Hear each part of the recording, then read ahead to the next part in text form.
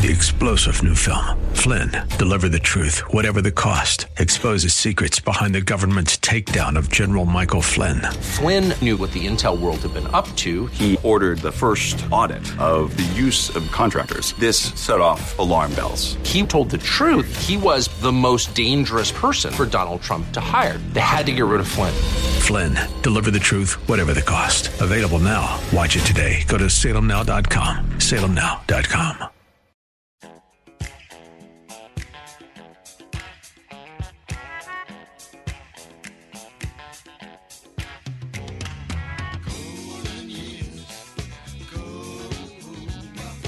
It's Ask the Lawyer with Mike Connors. Got questions concerning elder or estate law? Attorney Mike Connors has the answer. He was recognized in 2020 as one of New York's top lawyers by New York Magazine and brings over 30 years' experience to the table. His office number is 718-238-6500. That's 718-238-6500. Here's Mike Connors. We are gathered here on hallowed ground, horses raised, heads bowed down. We're gathered here on hallowed ground to sing this old way.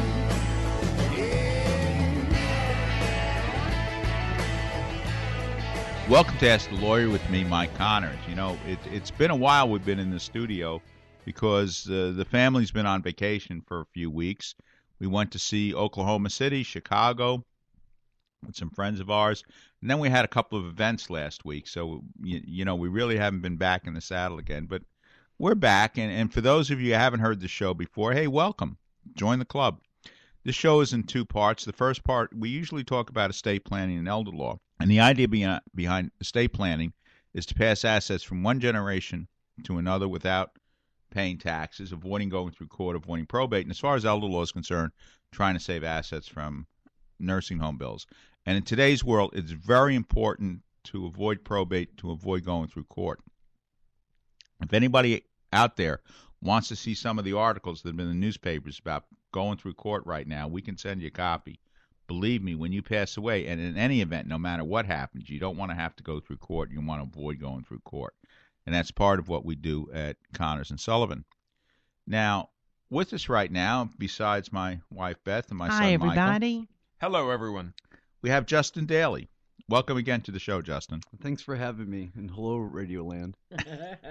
Okay, so Justin, tell the audience a little bit about your background. Everybody else comes in and talks about they speak 3 or 4 other different languages. Where are you on that? I speak English pretty well. Very good. But unfortunately, he speaks English extremely well, if I may vouch for him. I appreciate that. I am a real estate attorney and also a trust and estates attorney here at Connors and Sullivan. Been an attorney for about 15 years now. Prior to that, I went to undergrad at Arizona State University, and I grew up in New England, but I was born in Michigan. Okay.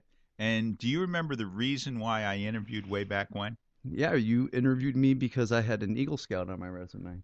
Right. Absolutely right. You're a good guy. Thank you. Okay, Way so back. we usually go through a question right now. You got a question for us? I do. I have a question from Ethel in South Ozone Park. Her question is, my spouse is a foreign person, and he has me as a beneficiary on his investments. Do I have to pay taxes on it because he is not a U.S. citizen? Ordinarily not. We're going to assume that the estate is under $6 million. It's $5,930,000. Of course, a lot of things are going on in Washington right now. We don't know what the end result's going to be. But the problem might be in some cases, especially the reverse. If you left something to a non-citizen spouse, it could be subject to estate tax if the estate is over $6 million. Ordinarily, whatever you leave to a spouse is tax-free. But there are certain restrictions if you leave it to a non-citizen spouse. And one of the things we can do in that case is set up what we call a qualified domestic trust. In other words, if the assets are held in the United States, the trustee has to be somebody who's a U.S. citizen, and that way you avoid being the tax. And, of course, one of the ways you avoid being the tax, you apply for citizenship if you can. And right now, you can just keep getting, extensions and extensions, and then wait until you become a citizen, and that way avoid the tax. So And we've literally done it for years sometimes because the IRS is very liberal in giving extensions when you have a spouse surviving, even if the spouse is not a U.S. citizen. And you're saying because they know that the way immigration is going, I guess immigration is not the right word, but the way that,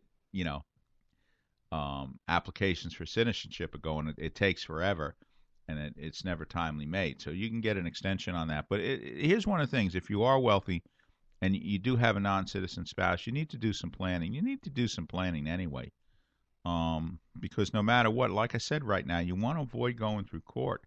You want to avoid probate. And Justin, you deal in real estate. What happens sometimes if your house goes through probate?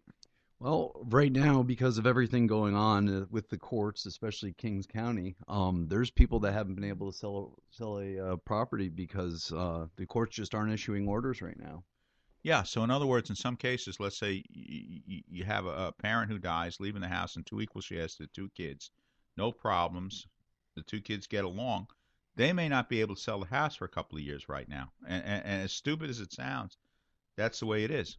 Well, and even another thing that's even worse is if there is no will, the court a lot of times will force you to get a bond now, which is just another expense, not to even to mention just the delay.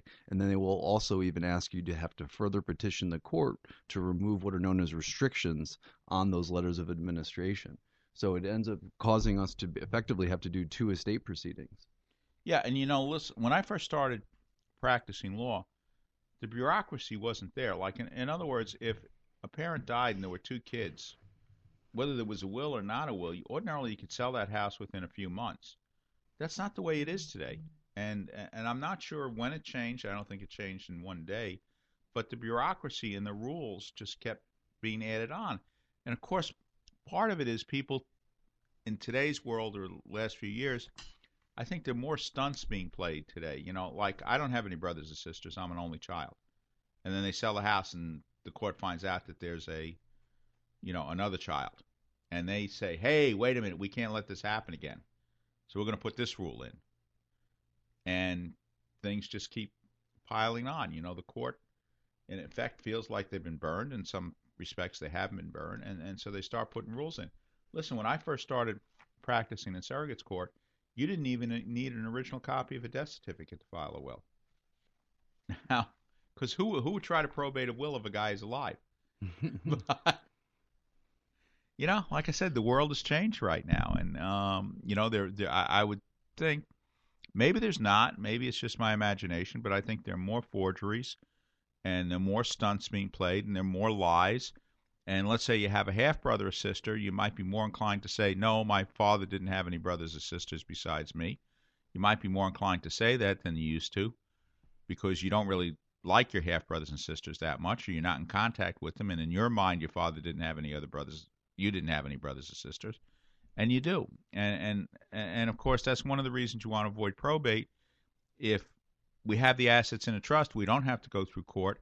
And the person who's the trustee, which is ordinarily going to be some family member, your spouse, son, daughter, trusted nephew or niece, is going to be able to sell the property within literally within a few days after you're gone. We've had closings where we signed a contract and the person on the trust died, let's say on a Friday, and we closed on Monday. Now, right now, it's hard to get a death certificate that quick, but it literally has been done. I had one earlier this year, actually, where right before we were scheduling closing, and the person passed away. Right. Yeah, but we only had to wait a week. Yeah, well, the one I was thinking about is somebody, literally, they died on Friday, but the funeral director, we'll name him by name, Peter Clavin, was on the ball, and he got us a death certificate on Monday. We were able to close on Monday afternoon. So, Beth, as we were talking about, we have a lot of events and a lot of things were going on. One of the things we had was the Western Heritage Hall of Fame dinner in Oklahoma City, and I think that was one of the best events we've been at in years. We had so much fun. First of all, it was a road trip, which is just great fun. You missed the beginning. You had to go to Washington, and then you got back, but we met up in Oklahoma City, and it had been recommended to us to go by the Wayne family. Our audience y'all probably know we've become friends with Patrick Wayne, and John Wayne's granddaughter, Anita LaCava Swift, who are just lovely people. For years and years and years, the Wayne family has raised money for cancer research because of their father. Their father actually was the one that initiated being out in public. I've got cancer, and whatever we can do to try to work through it and learn about it, we have to do. So they've been wonderful people. And Anita said, "Oh, you've got to go to this. It's going to be great." Well, we were going to go last year, but COVID struck us down. So we went this year, and the biggest name on the ticket was Robert Duvall. And George Strait was pretty big. Oh, George, that's what I was going to say. Robert Duvall's speech was much better. Oh, goodness. Well, you tell him what, he's not, 91? He's in his 90s. And he has... his best line of the night is, "I don't use a teleprompter." Oh. He ruthlessly cut into Joe Biden on that one. Yeah. Oh, my goodness. But just, you could tell he's, patriotic's not the right word. He appreciates American history, and I think that's one of the reasons he's able to play people from the 19th century so well. He's not trapped in the 20th or 21st century. Right. You know, and he knows that the things were different back in the 19th century, and the sense of honor, morality was different back there. And he can portray that, whether he's portraying Robert E. Lee or, you know, Gus McCrae or whatever, which I think he said was his favorite part ever, you know, obviously his most iconic part. But he loved playing people from the 19th century in Westerns, and he expressed that. And he enjoys, if you ever see him in person, he enjoys bringing that up to him, you know. Well, people may not realize Gus McCrae is from Lonesome Dove. Right. Now, I'm sorry to interrupt, Michael, but the one thing, Barry Corbin, who was on our show last year, also was in Lonesome Dove, and he was there at the Western Heritage Hall of Fame. He's been inducted already. And those of you, you know, Barry Corbin is one of those actors where you may not know his name, but if you see him, you know who he is. He was nominated for a couple of Emmys for the TV show Northern Exposure, but he was in Lonesome Dove. He was in a lot of TV Westerns, and a very, very good actor. And if you saw Lonesome Dove, he played the deputy to D.B. Sweeney, chasing after he was chasing after him when his wife disappeared. D.B. Sweeney's wife disappeared. And I mean, he could alternate between being funny and being just deadly serious at the same time. You know, just one at a time, and just a wonderful actor who was underrated. And not enough credit goes to those people who were just the quiet character actors in the background. We have loved those, you know, L.Q. Jones. Yeah. And we got a chance to talk to Bruce Boxleitner, which I didn't realize till I got home back to Brooklyn. We looked at IMDb. He's been in 129 different shows, and for those who remember way back, he was in Scarecrow and Mrs. King, and that was like 90 episodes of that. So when you say 129 different shows, Scarecrow and Mrs. King counts as one, and he did 90 episodes of that. Michael, what's the science fiction one he was in? Oh, that was, wow, good grief. It wasn't one of the ones that I've watched religiously, but Babylon something around. Battlestar Galactica, I believe. Was he that one? No. Wait. Babylon. Yes. No. You know, and he was in that, and Babylon 5. Excuse me. And he was in a lot of TV Westerns, of course. He was in our Ron Maxwell's Gods and Generals film where he played General Longstreet, because I guess Tom Berenger or whatever didn't want to reprise his role because it was a minor role in Gods and Generals as opposed to being a major role in Gettysburg. But you know what? I think we should take a short break because we're going to be talking about the Catholic Charities dinner that happened, you know, a few days ago. You're listening to Ask the Lawyer with me, Mike Connors, accompanied by Justin Daly. Hi, everyone. My wife, Beth. Me too. My son, Michael. Thanks so much for joining us. If you're a homeowner age 62 or older and are finding it hard to pay off debt, or how about enjoying your retirement years with less stress? A government-insured reverse mortgage may be the answer or might be the perfect solution for you and your family. Hi, this is Frank Melia, a certified mortgage planner. I've been a mortgage specialist for over 20 years, and I've helped countless homeowners all over the tri-state area tap into a little or a lot of their home equity so they can use it right now. This past October, the federal government made changes to the reverse mortgage loan program. Give me a call now so our office can show you how these changes affect how much money you receive and how the annual mortgage insurance costs have decreased. My job is to help you find the best solutions for your retirement goals. I do this by educating homeowners with straightforward information and answers. It's free to call and speak with me, Frank Melia, to determine if this FHA program might be able to help you and your loved ones now. Call and speak with me right now. I'll answer your questions and help you decide if a reverse mortgage is right for you and your family. Make the call now, 888-943-2646, or try me on the internet at www.quanticbank.com/fmelia. Once again, call 888-943-2646, and you could be on your way to a stress-free retirement. Frank Melia, NMLS number 62591. All loans provided by Quantic Bank, NMLS number 403503. Welcome back to Ask the Lawyer with me, Mike Connors, now accompanied by my wife, Beth. Yep. My son, Michael. Hey, everyone. And Justin Daly. Hello, Radio Land. All right. Now, Justin, you were, you accompanied us to the Catholic Charities dinner.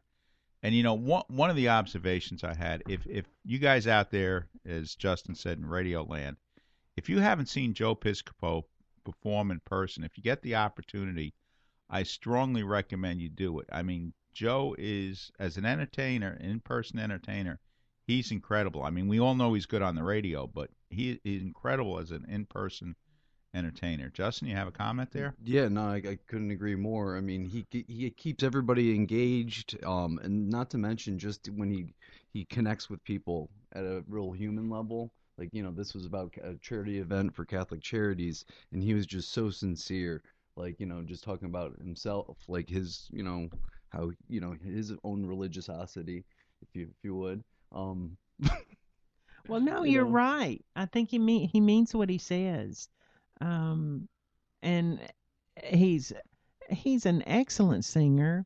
Were you able to stay long enough to hear him play the drums? I did. He was great. He is. He's just. The guy. Justin was there toward the end. Yeah. Okay. Well, some people had to leave, because at the very end, after this long, long night, Joe got up there and did this Gene Krupa, unbelievable set, and we had people from my table up dancing right in front of him. Oh, unbelievable. Yeah, and of course we got to see a lot of our clergy friends or whatever. Father Paul was there. Well, at my table, Father Paul and Monsignor Noon were at your table, right? Right. And Monsignor Noon is my old pastor, retired pastor. And my table had Father Charlie and Father Gillen and Father Abel joined us from OLA. My present pastor. They got a whole table for OLA, so that was just one of those extremely Father wonderful. Sammy from India. He's OLA. And shout out to the Harb sisters, my table. Thank you so much, and the Olmsteads, thank you very much. And Peggy Eason was there, and you talk about a nice gesture when Joe asked her to come up and sing with him. Does everybody remember the Chocolate Diva? Oh, yeah. Absolutely. Yeah, I don't know who can forget her once you meet her, once you hear her sing and perform. So it was just such a lovely night. And again, Peggy's one of those people who's much better at a live performance than if you hear her on CD or tape or whatever. Just so good. She's much better in person. She's good on CDs or tapes, but she's much better when you see her perform and interact and so forth. And, of course, congratulations to Bishop DiMarzio. Finally, he's going to get to his retirement, we hope, in a couple of weeks. He's had a hard tour of duty, 77 years old, still fighting the good fight, still trying to get the job done. And hopefully he'll be able to enjoy a restful and long retirement. And, of course, he's still going to be doing things and so forth. He's not going to be retired. A priest never retires.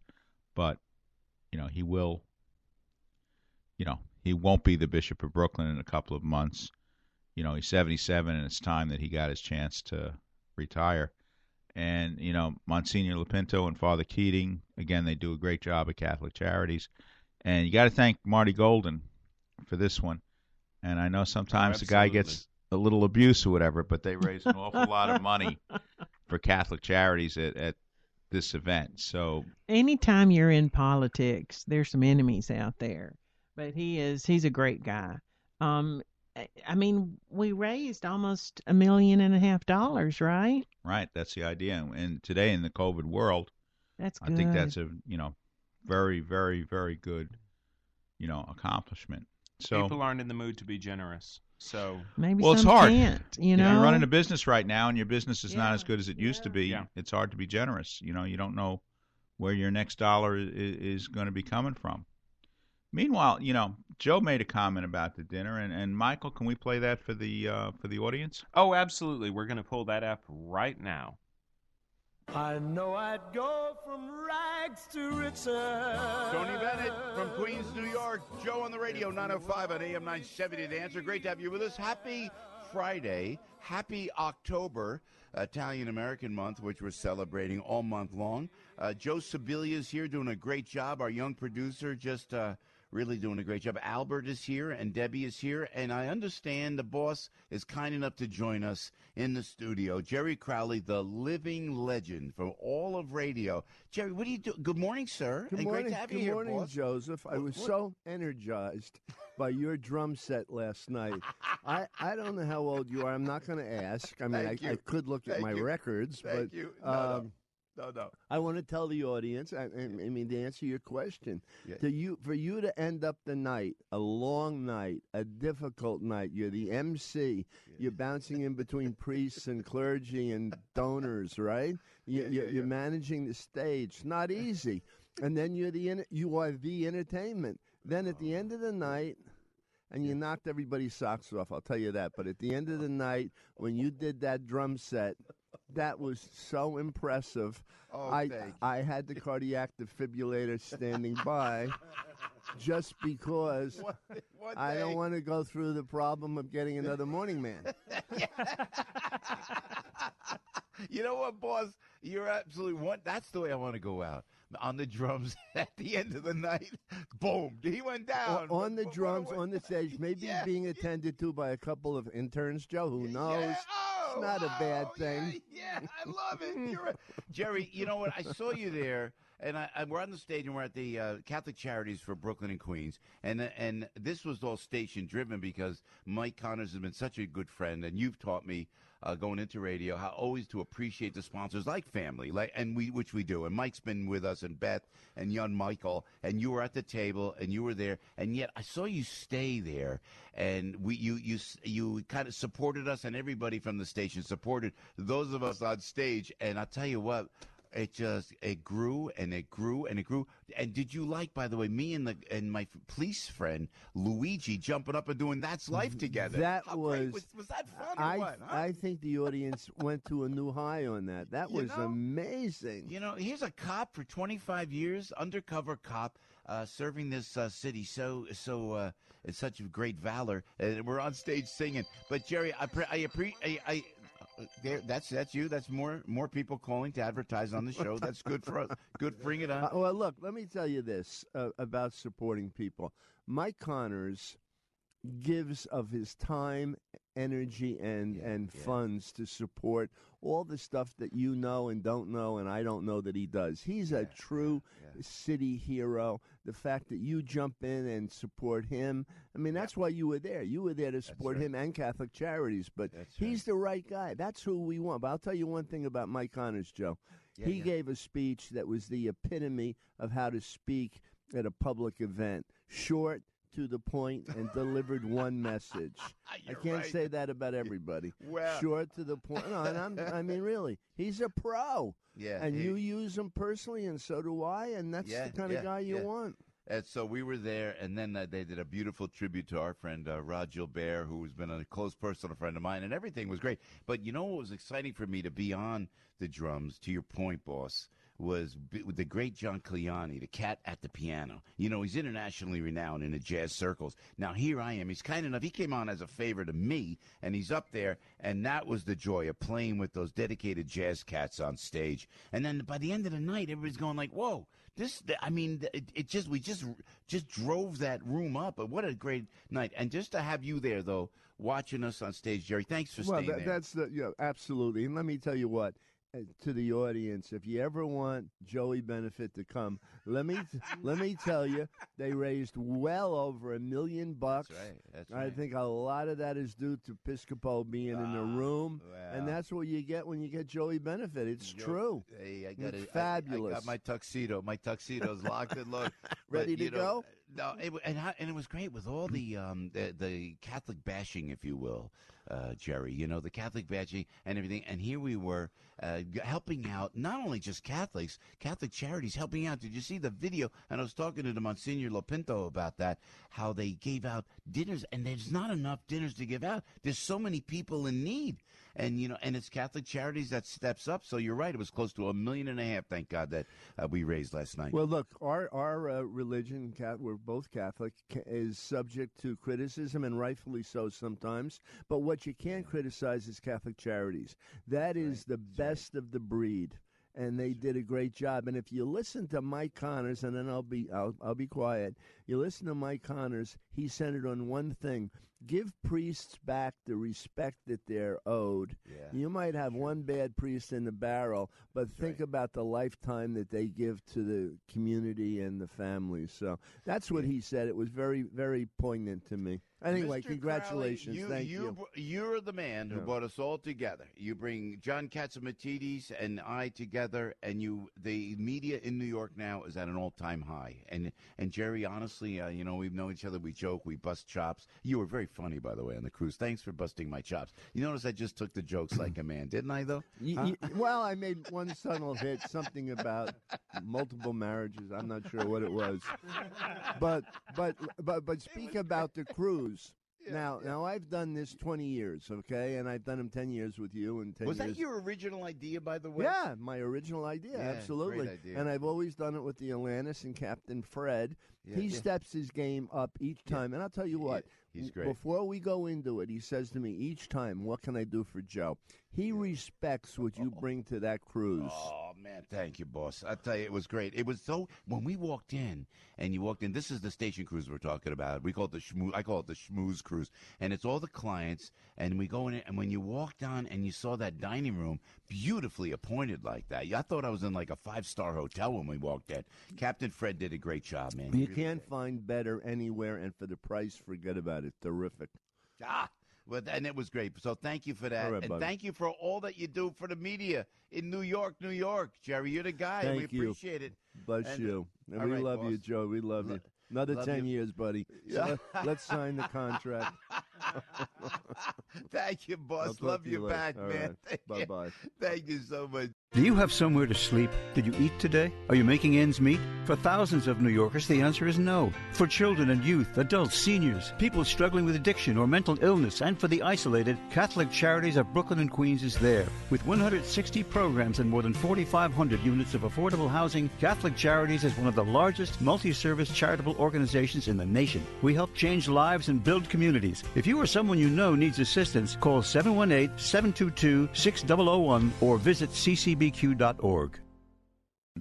Welcome to the Connors Corner segment of Ask the Lawyer.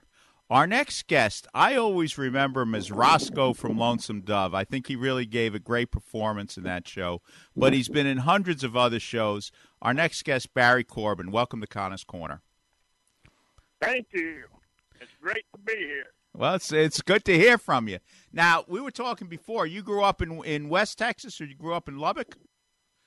Lubbock, yes, sir. I was born in Dawson County, about 60 miles south of there, and we moved to Lubbock when I was in the second grade. And, you know, where'd you end up going to college? I went to Texas Tech. Okay. So, I mean, those of you don't know. Also went to the University of Colorado in Boulder, and also the North Carolina State University in Raleigh. So I was on the faculty there, but I was never graduated from anything. What were you on the faculty there? What'd you do on the faculty there? Well, actually, I didn't teach anything. I was an actor in the theater there. They had a guest artist deal. They had a musician. They didn't have an arts department, so they wanted to expose these kids to the arts, and so I was one of the actors in the company. All right, so okay, you grow up a Texas boy. How do you get into acting? Well, I don't know. I always wanted to do it. When I was a little kid, I'd go to those westerns at Majestic Theater, and I thought, well, I could do that. I knew I didn't want to be a real cowboy because they have to work too hard, but I could probably be a pretend cowboy. So that's what I aspired to do, and then I switched off into classical theater and did that for a while, and didn't get into the movies until I was nearly 40. All right, now you say classical theater. What were you doing? Where were you? New York, and all up and down the East Coast. What kind of parts did you play in the classical theater? Well, I did everything from Shakespeare to Neil Simon. I did all of it. I did also some musical comedy a little bit. All right. So now how do you make the transition then to TV and movies and films? Well, what happened was I decided to move to California because New York was getting hard to live in. We had that blackout in '77, and all the stuff in my refrigerator rotted. So I said, well, let's go to California. So we went out there, and it took me a couple of years to get started. But the first big movie I did was Urban Cowboy, and that kind of kicked me off. Now, you want to refresh the audience? What was Urban Cowboy about? Well, it was about a nightclub in Texas, Gillies. John Travolta played in it right after he did Saturday Night Fever. It was Deborah Winger's first big break, and Scott Glenn, and had let's see, Jim Gammon was in it, and there's a bunch of good people in there, but most of them were not known yet. You know, they got to be known later. And you played Uncle Bob? That's right. Yeah. And what was that part about?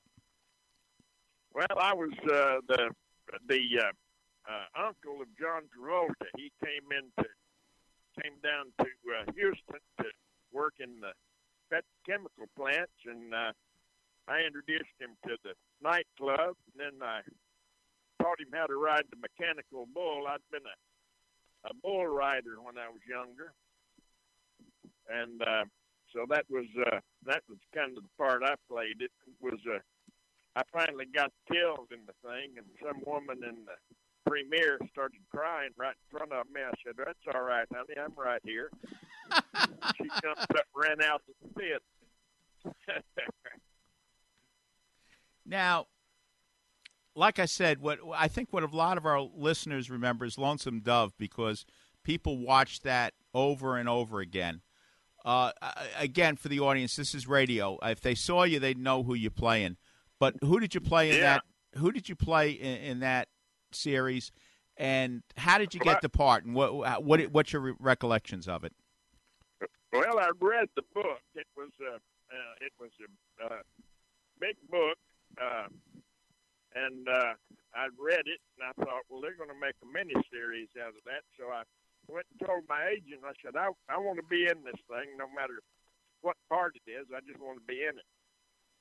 And it turned out that by the time they did the miniseries, they were casting it, and they forgot that I said that, so they didn't put me up for it. But the producers wanted to see me, so they called me in. They'd seen me in something else, I guess, and they called me in to read for the part of Roscoe Brown, who was a kind of like a man-child. He was he was a middle-aged man, but he had the brain of a child. He was innocent and sort of backward in his thinking. So I played that. I played that part, and ended up getting killed with two other kids. The bad guy, Blue Duck, the renegade half-breed. He was an Indian, half Indian, and half white, and had all the bad attributes of both sides, and none of the good. So he killed three kids, really, basically, and so that was that. The good thing about that movie was that I said I didn't care what part it was, but I got the best part in the movie because I shot the first 3 weeks, and I was they did all my stuff in Texas, and then they let me go for I guess 3 months. I think it's about 3 months, 3 or 4 months, and I went and did 2 other movies. And came back and finished it up toward the end. Everybody was very happy when we started. When I came back, everybody was pretty testy, wanting to fight each other. You know, they were all mad. And I asked Tim Scott, who played P.I., what had happened. And he said 2 words. He said, cattle drive. And I thought, well, I had the best part in this thing because I got to be in it, but I didn't have to mess with any cattle. So that was good. Except you got killed. I mean, I don't know if it's that I got good. Killed. I get killed a lot. Yeah. I've died probably more than half the people in America. How many times do you think you died? Oh, gosh, I don't know. I never have counted it up. Well, you should do a count of that someday. Now, I think a lot of people remember you, too, from Northern Exposure. You want to tell the audience about that TV series? Yeah, it was originally a summer replacement. They only ordered 8 episodes, so we didn't have any idea that it'd go on as long as it did. But they ordered 8 episodes, and they had it where they could order more if they had to do it within a certain length of time. And they aired those 8 episodes, and they didn't pick up much. People don't watch television in the summer much. And so they canceled. They had another show that they canceled in the middle of the first, like in the fall. They showed 4 episodes of it and then canceled it. And they brought Northern Exposure in as a replacement. The 8 episodes we'd already done, and it became a runaway hit. And so they called up and they ordered 20 more episodes. And then it kept growing, so they ordered more and more and more. And I played a retired astronaut who went to Alaska and bought a town. I bought the radio station and the newspaper, and I was kind of the king of the town, I thought, but all the people in the town disagreed with me. They never would vote for me for mayor, but I was the head of the town council. But it was a fun show. It was a little different, and they tried to sort of repeat it later on with some other shows. Had a doctor go to Jamaica to pay off his medical bills and stuff, but none of it worked. This was just a kind of a magical thing that they got the right cast together, the right writers, and the right everything just fell into place with it. Now, you were nominated for 2 Emmys for that show, am I right? Yes. Yeah. Just curious, who did you lose to? Well, the first time I lost to Pybus Finkel, who was in that school show set in Boston. He was a teacher in that, and he won it. And I sent him a note, said, "Dear Mr. Finkel, if I have to lose to somebody, I'm glad I lost to you. As my friend Ben Johnson said when he got his Academy Award, it couldn't happen to a nicer fella." And I lost to him. And then the next time I lost was to Chad Lowe. He played I think an AIDS patient or something. I think he died. That's a good way to get an award if you die, you know. Yeah. And Chad played my son in a thing called Flight 90 Disaster on the Potomac, about a plane crash. And so I'd known him for a while. I said, you shouldn't treat your daddy that way. Now, you said your friend Ben Johnson. Did you ever work with Ben Johnson? Oh, yeah. Yeah, we were, toward the end of his life, we were very close friends. We worked together in a couple of things. We really did more working as charity rodeos and really working on screen together. But we did a couple of movies together. What TV movies. TV movies. Do you remember which ones? One of them was called The Chase, and another one was called Stranger on My Land. I think Eminent Domain was what they finally called it when it came out. And I think those were the only two movies we did. We kept talking about doing movies together, but we never did get around to it. Well, let me ask you, looking back on your career, if you had to ask, if somebody asked you, what film best represents the acting abilities of Barry Corbin, what would you tell him?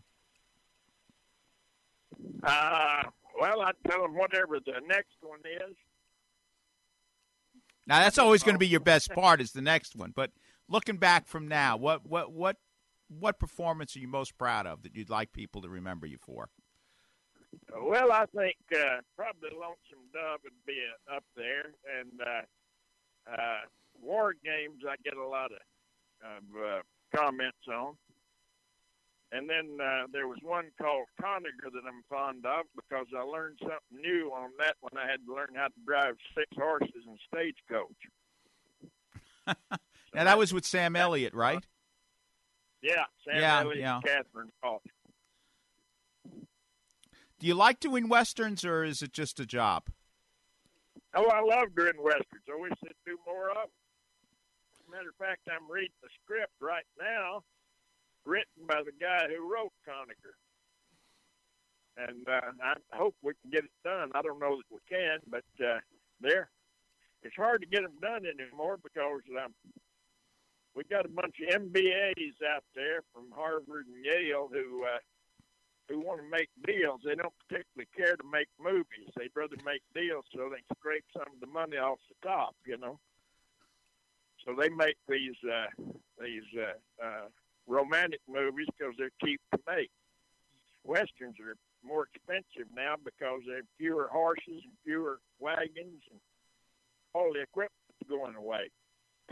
Yeah, I've heard that before. I'm surprised because you think of Western, you think about some of the old-time Westerns, and it seemed like they were made pretty cheaply. But, yeah, I guess there are not as many stuntmen and horses and wagons and costumes even.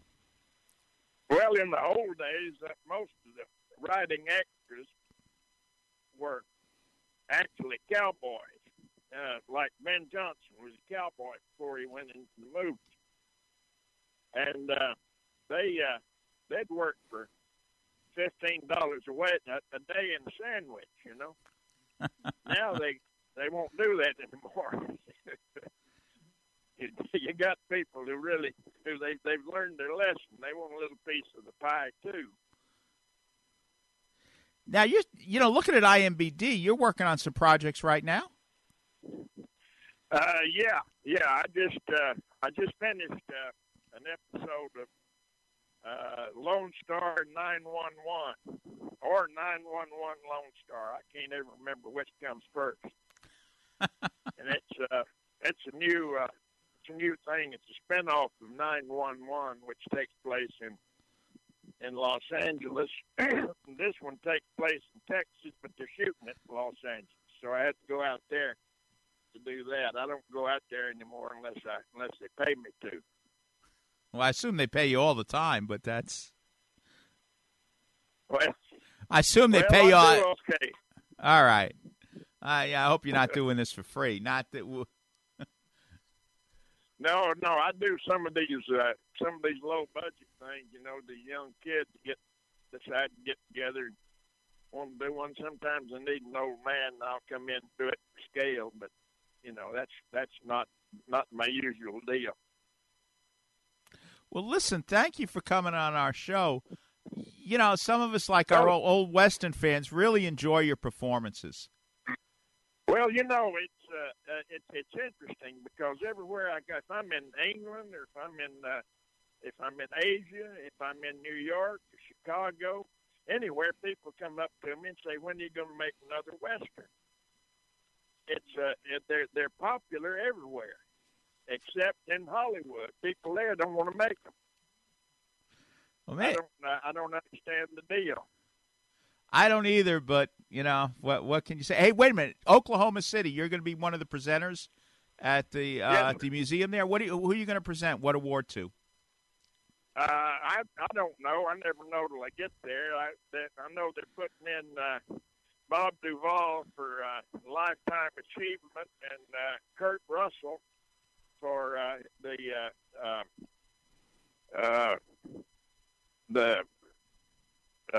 what do they call that? Western Actor Award. It's a Lifetime Achievement Award too. I got that a couple of years ago. So and Sam Elliott and Catherine Ross presented it to me.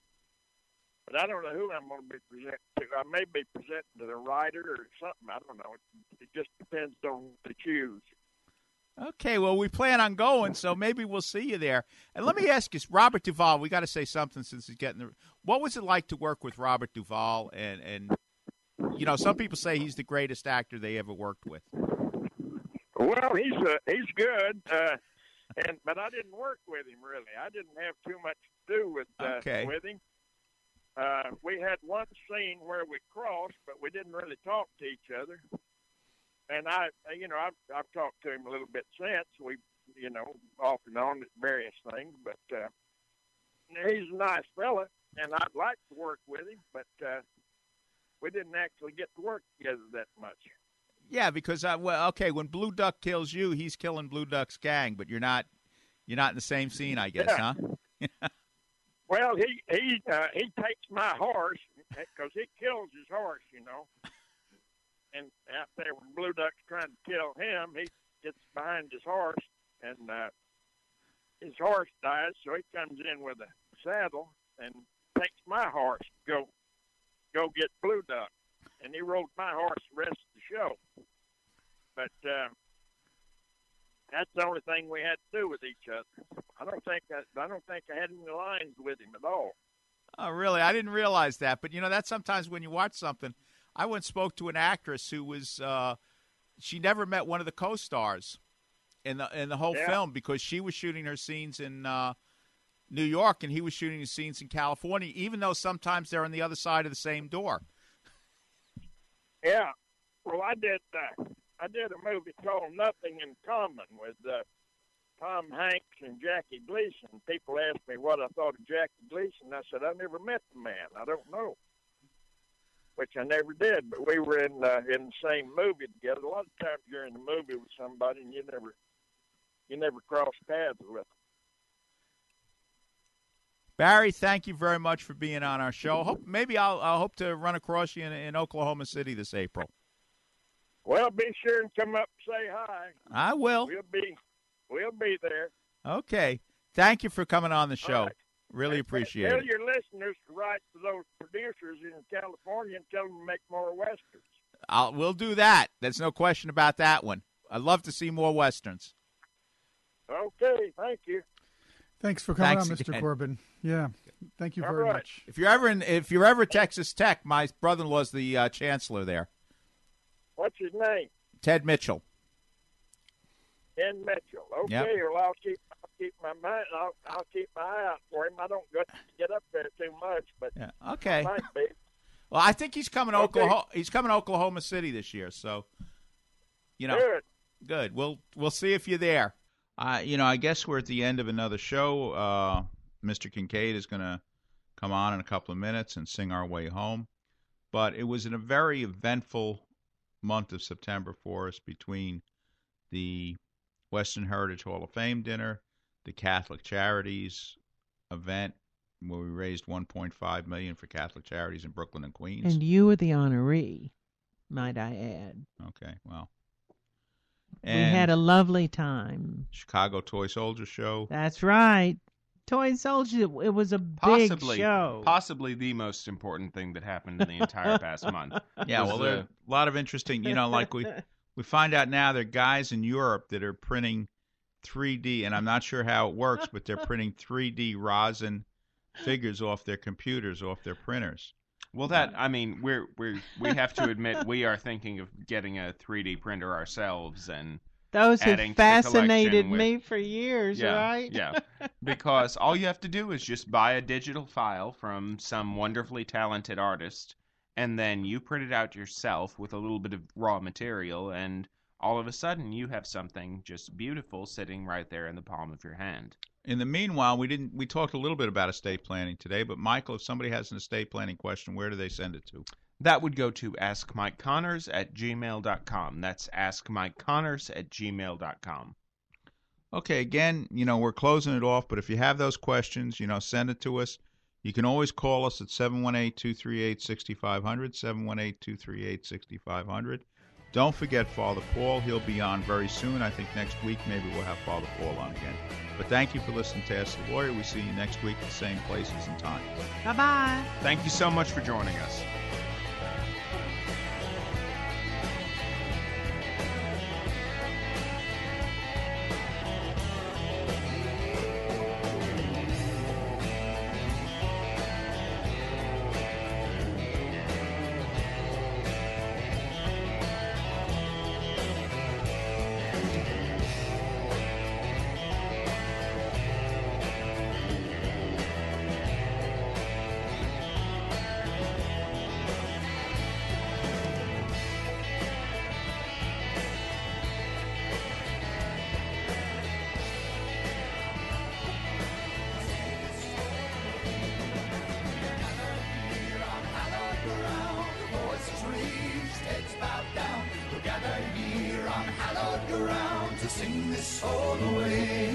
We are gathered here on hallowed ground, the voices raised, heads bowed down. We're gathered here on hallowed ground to sing this soul away. We are gathered here on hallowed ground, the voices raised, heads bowed down. We're gathered here on hallowed ground to sing this soul away.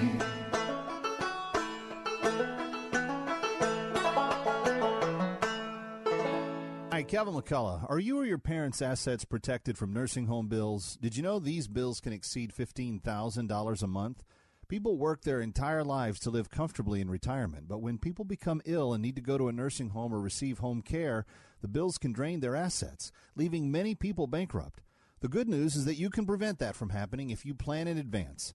Connors & Sullivan's lawyers can customize a plan that specifically protects your interests, including your home. Schedule a free comprehensive telephone consultation with Mike Connors to discuss your issues and concerns from the security of your home. Call today, 718-238-6500, 718-238-6500.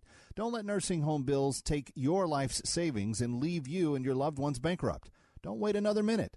Mike Connors can take you through the process by telephone and start a plan designed for you today. That's 718-238-6500. 718-238-6500. The preceding pre-recorded program paid for by Connors & Sullivan, Attorneys at Law, PLLC. Three-star General Michael J. Flynn, head of the Pentagon Intelligence Agency, knew all the government's dirty secrets. He was one of the most respected generals in the military. Flynn knew what the intel world had been up to. He understood its funding. He ordered the first audit of the use of contractors. This set off alarm bells. The explosive new documentary, Flynn, Deliver the Truth, Whatever the Cost, uncovers the facts behind this scandal. Flynn told the truth. He was the most dangerous person for Donald Trump to hire. I find out the worst enemy that I'm going to face in my life is right here in America. They took my assessment and they wanted me to change it. And I was like, I'm not changing it. They had to get rid of Flynn. With in-depth interviews, archival footage, and never-before-seen personal records of the man behind the headlines. I just felt like I was drowning. Flynn, Deliver the Truth, Whatever the Cost. Available now. Watch it today. Go to salemnow.com. salemnow.com.